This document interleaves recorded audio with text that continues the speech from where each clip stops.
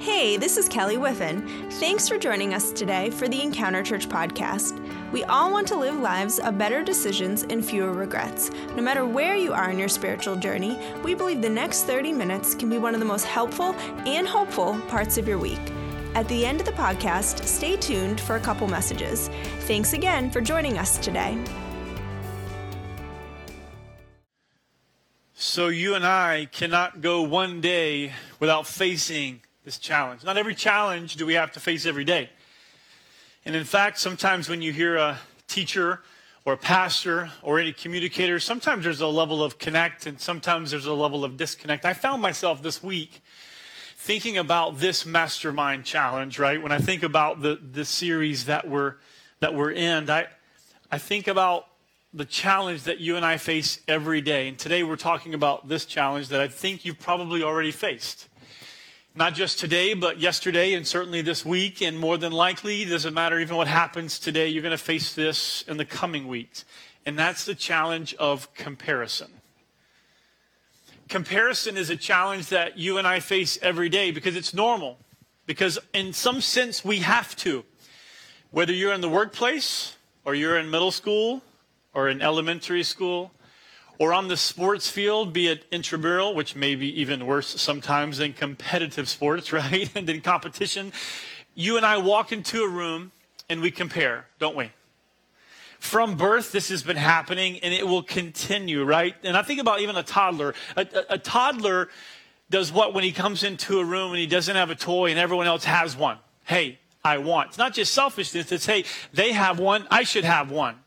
Continues in elementary, and I'm facing this right now with our two sons. And at bedtime, sometimes the worries of the day come out, and it's easy to hear statements about friends and about struggles with friends, and hey, I want more friends, or I don't have any friends, or no one plays with me. I'm like, are you sure no one plays with you, right?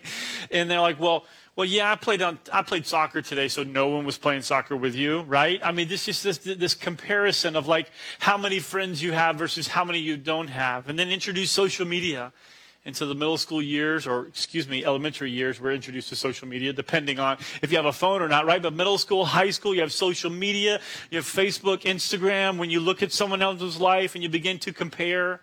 And then into the collegiate years, or maybe you're post-high school, you begin to see what you're going to do for a living. You look to what someone else is doing for a living. You compare yourself. And then we get married, and it's all over, right? Then we stop comparing. We actually mature, right? I mean, it ends when you get married, right? No, it doesn't. It just continues. You look to another marriage, and you size it up for better or for worse. And then the cycle actually repeats itself, doesn't it? When does the cycle repeat itself? When we have kids.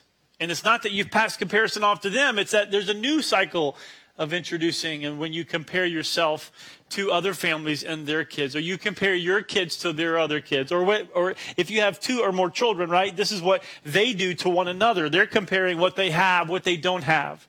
They even compare themselves based on how you treat them. And you as a parent know this. Now, as a kid, never understood why my parents treated my brother differently, right? My mom's listening today, right? Online, I'm sure. And so I never understood that. Now I do. Why? Can you help me out, audience? Why did my mom treat me different than my brother? Because we were, and because we still are. Yeah, that's just life, right? But you don't get that as a kid. They're different. And so you have to treat them differently. You have to correct them differently. You have to discipline them different. We are different, and that's why you cannot escape comparison, and you never will escape comparison. But in some ways, comparison can be so very good for us. There's a positive, and then there's a negative side of comparison. But before we get into that, I want to tell you, in the world of like clinical psychology, they call these two different lines of comparison I want you to think about. They call them upward and downward. The upward comparison is very much like it sounds. That's when you look to someone that is maybe in a different social class. That's maybe what you would say is a higher social class than you. Or in other words, you look to someone that you believe is better than or even better off than you. The easy one is someone that makes more money or someone that has a bigger house. So you look to someone that's quote unquote, and I say that very loosely because it's not often true. And in fact, it's often wrong. So when you look to someone that you believe is in a better place than you, fill in the blank of what that looks like, what that sounds like, or why you feel that way, that's called upward comparison. The opposite of that, downward comparison, is when you and I look to someone that's in a lower social class, or that you would say, in other words, because you might not say class, well, I'm in a better class than you. You wouldn't probably say that, but what you would think or feel is that you're actually better off than they are. Now, there is a positive and a negative side to this. What is the positive of upward comparison versus downward comparison? Here's what can happen. Here's the positive effect. Number one, you can use the positive comparison to say that you are better off than they, and so it does not lead to pride. It actually leads to what? To being grateful. In fact, you comparing yourself to other people in a positive manner can actually lead to one of the most beautiful qualities that you and I could have, which is humility. Which is when you would say something like, I don't deserve this. Or you would say something like, I don't deserve this, and I'm so grateful for. It's not a bad comparison, but you realize today, in fact, one of my prayers when I'm kind of with the family, we go through a kind of a brief time of just, praying for the food, maybe praying before the meal. One of the things that I often will say is, God, thank you for this food, because I realize that so many people around the world, not just around different parts of the world, but in my community and in my town, don't have what I have, so thank you. I don't deserve it, but you've been good to me, and so thank you, right? There can be some upward versus a downward comparison. I'm just grateful. And so by you looking to someone else, you're not in a place of judgment. You're just in a place of saying, wow, this is incredible that I have, even though I feel like I don't deserve. That can also lead a positive response by you doing what with what you have? By giving it away. That's the positive side to say, well, I have more than I need, and you could say, I have more than I deserve, and so I'm going to respond to that by giving it away. What about the negative side of upward versus downward comparison? The first one is that you're wrong, right? You and I look to someone else and we compare, but we're often not seeing reality. An overgeneralization, which would not be true, is to assume that someone that is quote unquote better off or in a better class than you is happier than you. Is that true? Absolutely not, right? I think one person just said, That's not, okay? I'm sorry, I just said that. You're wrong. It's not true. Now, it might be true that they don't have some of the stresses of paying the bills that you do. I get that. I understand that. But we cannot assume that someone that is better off than, or someone that we see through a filter, through our perspective, that they're happier than we are. They don't have the problems that we have. In fact, the opposite could be true, right?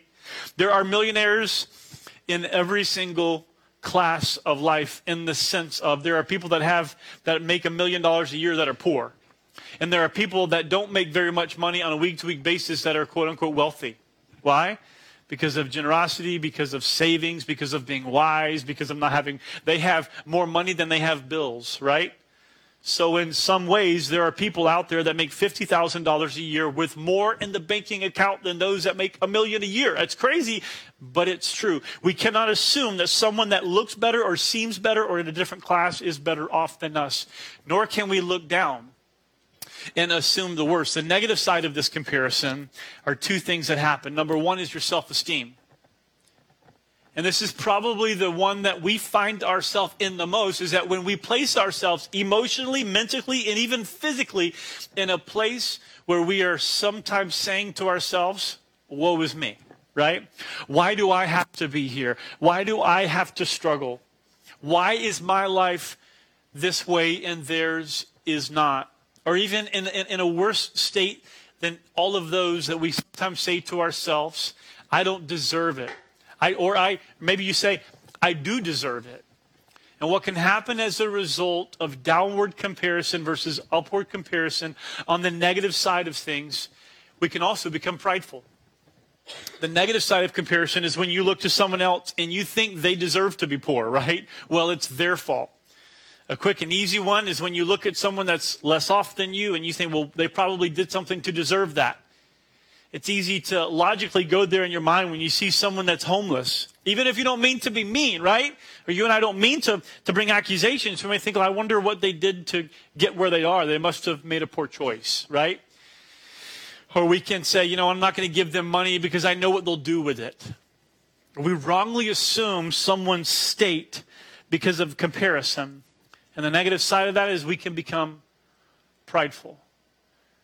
And we can actually think that we deserve it, right? And we know that we're in a better class because of fill in the blank. So there's a positive side and a negative side to this idea of comparison, but most of us do not find the positive side of comparison the quickest. It's easiest to go to the negative side, to feel bad for yourself, to be in a place of sadness, to be in a place where you say, woe is me, or I deserve this, why do I hear? And ultimately we find ourselves in a place of depression, and we can find ourselves on a side of even being prideful around it. Solomon, who is the author of the Proverbs in the center of the Bible, has saying after saying after saying that's wise, that brings us direction, that brings us wisdom. And Solomon knew God. And Solomon spoke on behalf of God. And I'm telling you, it's incredible. In the world of being a pastor and counseling and connecting with people and their needs, there's not a day that goes by when I'm having a conversation with someone that I don't think about a proverb that speaks to it. And I don't think that you could, I don't have these memorized or anything, okay? But I don't think that you couldn't bring up any one thing that you're facing that God's word, the Bible, doesn't have something powerful to say about it or to it. In fact, in the world of Christianity, we say that we believe that the scripture is, thank you. I'm going to assume there's a problem. Do I need to turn this off? Okay, I'll just turn this off back here. In the world of counseling, we would say that we believe that the Bible has the full counsel of God. Meaning that the Bible does speak to every single area of our life. In this incredible proverb that I want to read to you today, it's going to be on the screen. It's found in Proverbs chapter 14, verse 30. We'll read this together. It says, a heart at peace gives life to the body, but envy rots the bones. Let me read that again. A heart at peace gives life to the body, but envy rots the bones. What he's saying to us here is that this envy is when we have in our relationship to someone else around us, we envy what they have. And so by nature, we look and we compare and we say, I wish I could, or I want, or I should, or I need. And what he says, the result of feeling envy in the heart is that it rots the bones. In other words, you could say that what the Bible is literally saying here is that the soul will rot away, that it will deteriorate, like the inside. And the best thing that you and I can think about today when we think about something rotting away inside of us is your emotions, your mind, your heart, the way that you feel, the way that you see. Envy causes that to happen. Envy causes our soul, our emotions, and our mind and our heart to tank us, to get us into a place that's full of depression, to get us into a place that's sadness. But he says the opposite of this is that a heart that is at peace, or a heart full of peace, it actually gives life. It gives life. It gives energy. It gives passion to the soul. If we spend our time, which is very easy to do, looking at what we do not have or feeling about what we should have, it will take us to a place that it will take away our energy, take away our soul, and ultimately take away our joy. How do we do that? It sounds right, doesn't it? If I showed you that problem, so what do you think about that? You'd say, oh, that sounds good. That's true. But what do we do? How do we get to a place? And I've had feelings and emotions like this often when I think, okay, I want to be at peace with this. And sometimes being at peace is a little easier than others. When you look at your circumstances and you think about your struggles in and out of the home, in and out of the workplace, finding peace, you would say, Pastor, it's kind of hard right now. If I heard your story and you heard the person beside you, you heard their story, you'd probably agree. And often if you were asked to give yourself your own counsel, you'd probably say, I don't know. I don't know what you should do. And maybe I would hear your story and say, I don't know what you should do. But there's something that I pray for you, is that you would find peace inside. And that somehow in the midst of the struggle, in the midst of the questions, in the midst of the confusion, that you could find a place inside of your heart where you can say, I am at peace. How do we do that? How do we do that? The Bible has so much to say about how to free ourselves. And this is what we're going to talk about. I want to share with you 3 things about how do you free yourself from the envy? How do you free yourself from comparison? Remember I said just a few moments ago, you're going to walk into a restaurant and somehow, some way, something's going to come up in your mind. If you really analyzed your own thoughts, you're going to see this is pretty hard to get away from how we compare, how we size up ourselves, we size up other folks. Like I said, inside and out of the home and inside and out of the workplace, this is something we normally do. But there is a potential for you and I to allow what's natural to be positive and lead us to a place where we're grateful and lead us to a place where we're humbled. The first thing I want to say about how to free yourself is to be at peace with yourself. To be at peace with yourself. In some ways, I want to say this, just you be you. When you're not at peace with who you are, it is going to fill your mind all the time to look to someone else and be discontent, right? The Bible has this incredible verse found in Psalm 139 where King David, who loved God and who knew God was a king of God's people, when he says, I praise you because I am fearfully and wonderfully made. If you really did believe, like King David, that you were made by God, crafted by God, that there's no one like you, when I say you be you, is because there is no other you. And David said, I realize that I am made fearfully and wonderfully by you, God. Now, the beginning of that is, I praise you. Psalm 139, I praise you because I am fearfully made. When's the last time you said, God, I praise you because I'm awesome? I mean, it feels kind of weird to be like, oh, well, I don't feel like I'm awesome. That's why I find myself in this place. Now, here's what I want you to do. I want you to start thinking a new way. You don't have to believe that you're awesome. The Bible actually says this in another proverb, let someone else praise you, not your own lips, right? If other people praise you, good. If you praise yourself, you might have a problem. But David's not saying, thank you, David, I am awesome. He's saying, thank you, God, that you made me this way. The belief, this is how we change our behavior, is by adjusting our belief. The belief that God made you can change everything about the way you see yourself and the way that you see others. And so be at peace with yourself is an absolute requirement for you to be able to deal with comparison.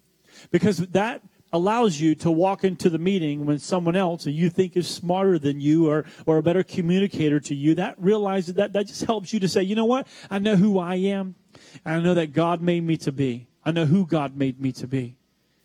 And it doesn't just lead to personal contentment. Ultimately, like we see in Psalm 139, it actually leads to the idea of worshiping God because you realize it's Him who made you. There is no other you. No one can do what you do. No one can say the things that you say. No one has the same perspective that you have. There is no other you. When I say you be you, it is because God made you uniquely. The second thing is to be at peace with who they are. Now, who is they? They is who you're struggling with. By the nature of comparison, when we look to someone else and we feel envy, it's often dealing with another person. Being at peace with who you are can lead to being at peace with who they are. So instead of privately, behind closed doors, or maybe in a text message that no one else reads except for the one you intended to send it to, you don't have to go down the road of complaining about someone else. You don't have to go down the road of wishing that you were someone else or like them, be it positive or negative. You can be at peace with who they are. Why? Because God made them too. If you believe that you are fearfully and wonderfully made by God, you can also believe that they were fearfully and wonderfully made by God too. It's a belief that realizes and that believes that God is a creator God, that He did not make any mistakes when He made you. He did not make a mistake when, I know that you might believe this, when He made them, right? I mean, He did not make any mistakes. Now, I realize this. We live in a fallen world. And what I mean is you didn't have to teach your kids to do wrong, did you? You have to teach them to do right. We live in a world, and we are born into a world that is fallen, that's not perfect. And I realize that you and I want to change things about us. We want to change things about other people. Why? Because we all make poor choices. And the Bible describes sin as thoughts and attitudes and actions that are not pleasing to God. We all have them, and we're all guilty of that sin. Now, I realize there are things you want to change about you, things you'd like to change about other people, but I tell you, at creation, Psalm 139, David believes this, that he was fearfully and wonderfully made, and so he praised God. But David also saw and recognized that other people were created and made by God too. So be at peace with yourself, because you realize there's a God who loves you and who made you. To be at peace with who they are, because you're not them and they're not you. And God made them too. And finally, be at peace with who God is. To be at peace with who God is the culmination of this.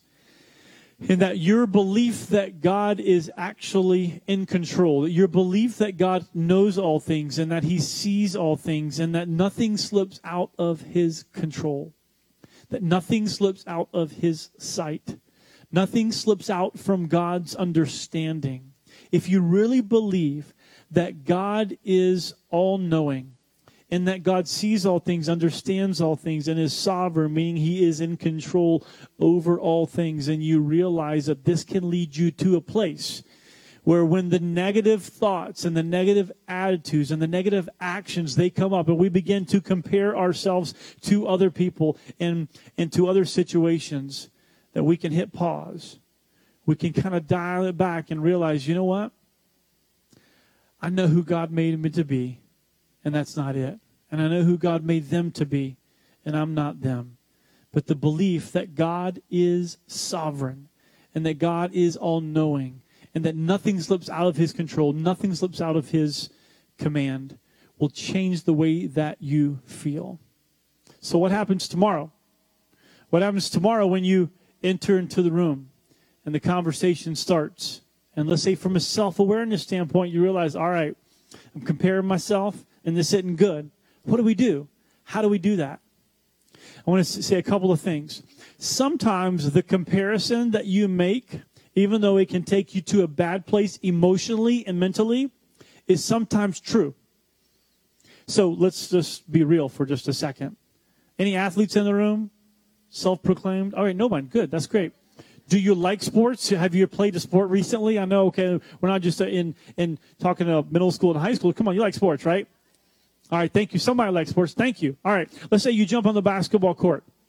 And you, like me, and my two brother-in-laws, they played college basketball in upstate New York. And so when I step on the court, I know something to be true. I am not as good as them. That is a fact, okay? And I might be able to beat them, like if I'm like, I don't know, in the pool playing basketball and I throw a few elbows their way or something. But otherwise, if we're playing like real basketball, I will never beat them. And I realize this is March Madness, and last night's games were crazy, and teams beat, other teams that maybe they shouldn't beat on any other day. But some things are just true. I am not a good basketball player. They are better than me. Now, that's normal. You walk on and say, man, this ain't going to be good. Listen, I might be able to play church basketball, but I can't do this, man. I can't play real basketball. No offense to church basketball if you grew up playing church basketball. I'm not saying it's not real. I'm just saying it's different. That's true.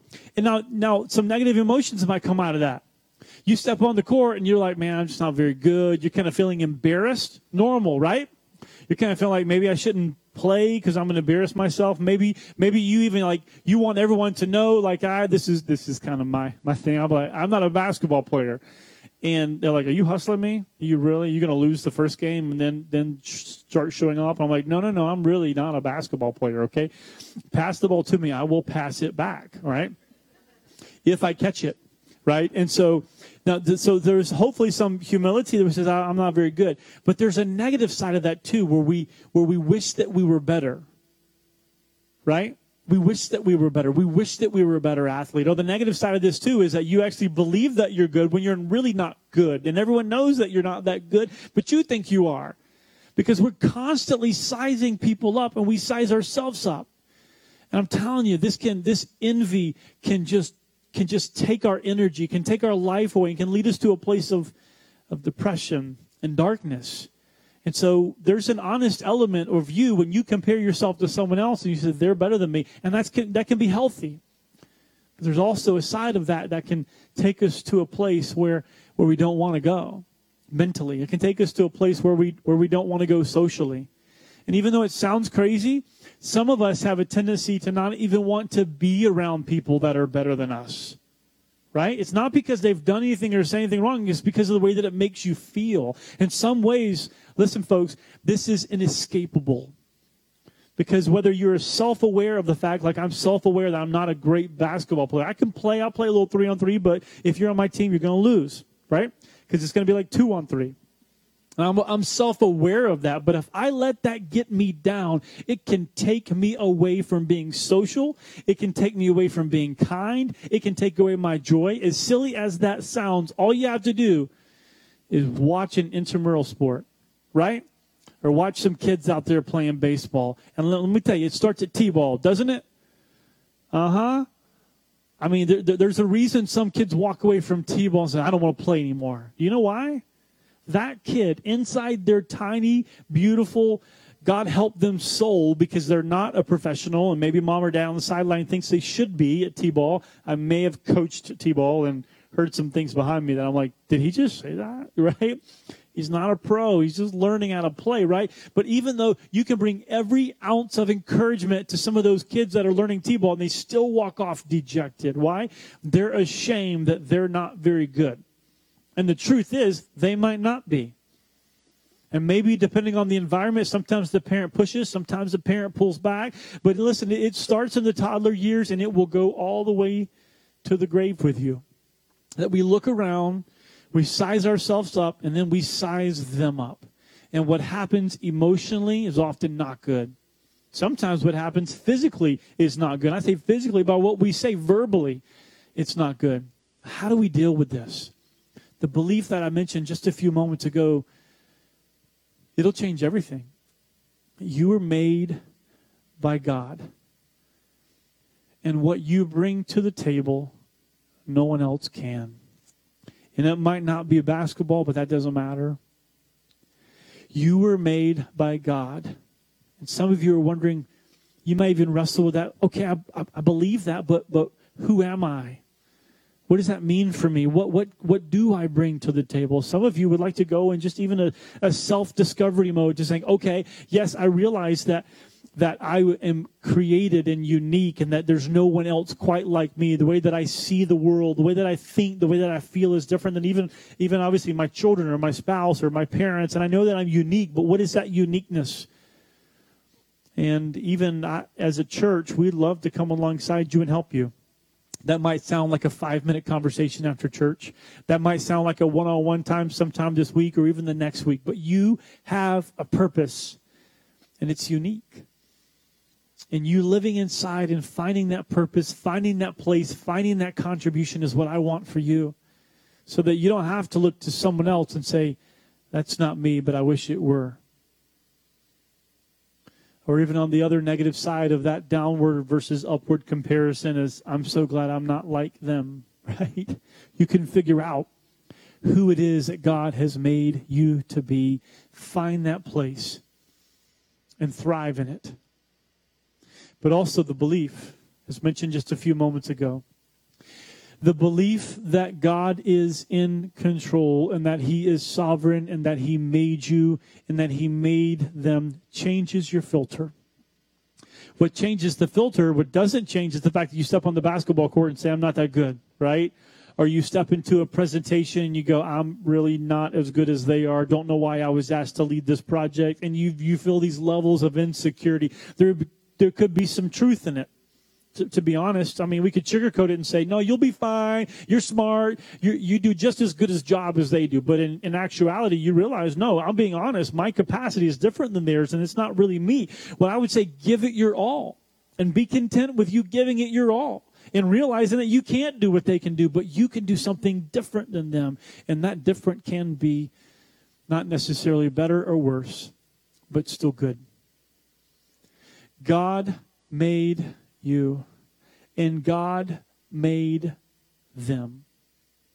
And you believing that God is in control and that God is sovereign can help us battle this incredibly crazy, difficult, impossible to escape challenge of comparing yourself to someone else, comparing your marriage to someone else, comparing your children to someone else, comparing your job to someone else's. As we just saw just a few moments ago, I want to read it to you again. A heart at peace gives life to the body. A heart at peace gives life to the body, but envy rots the bones.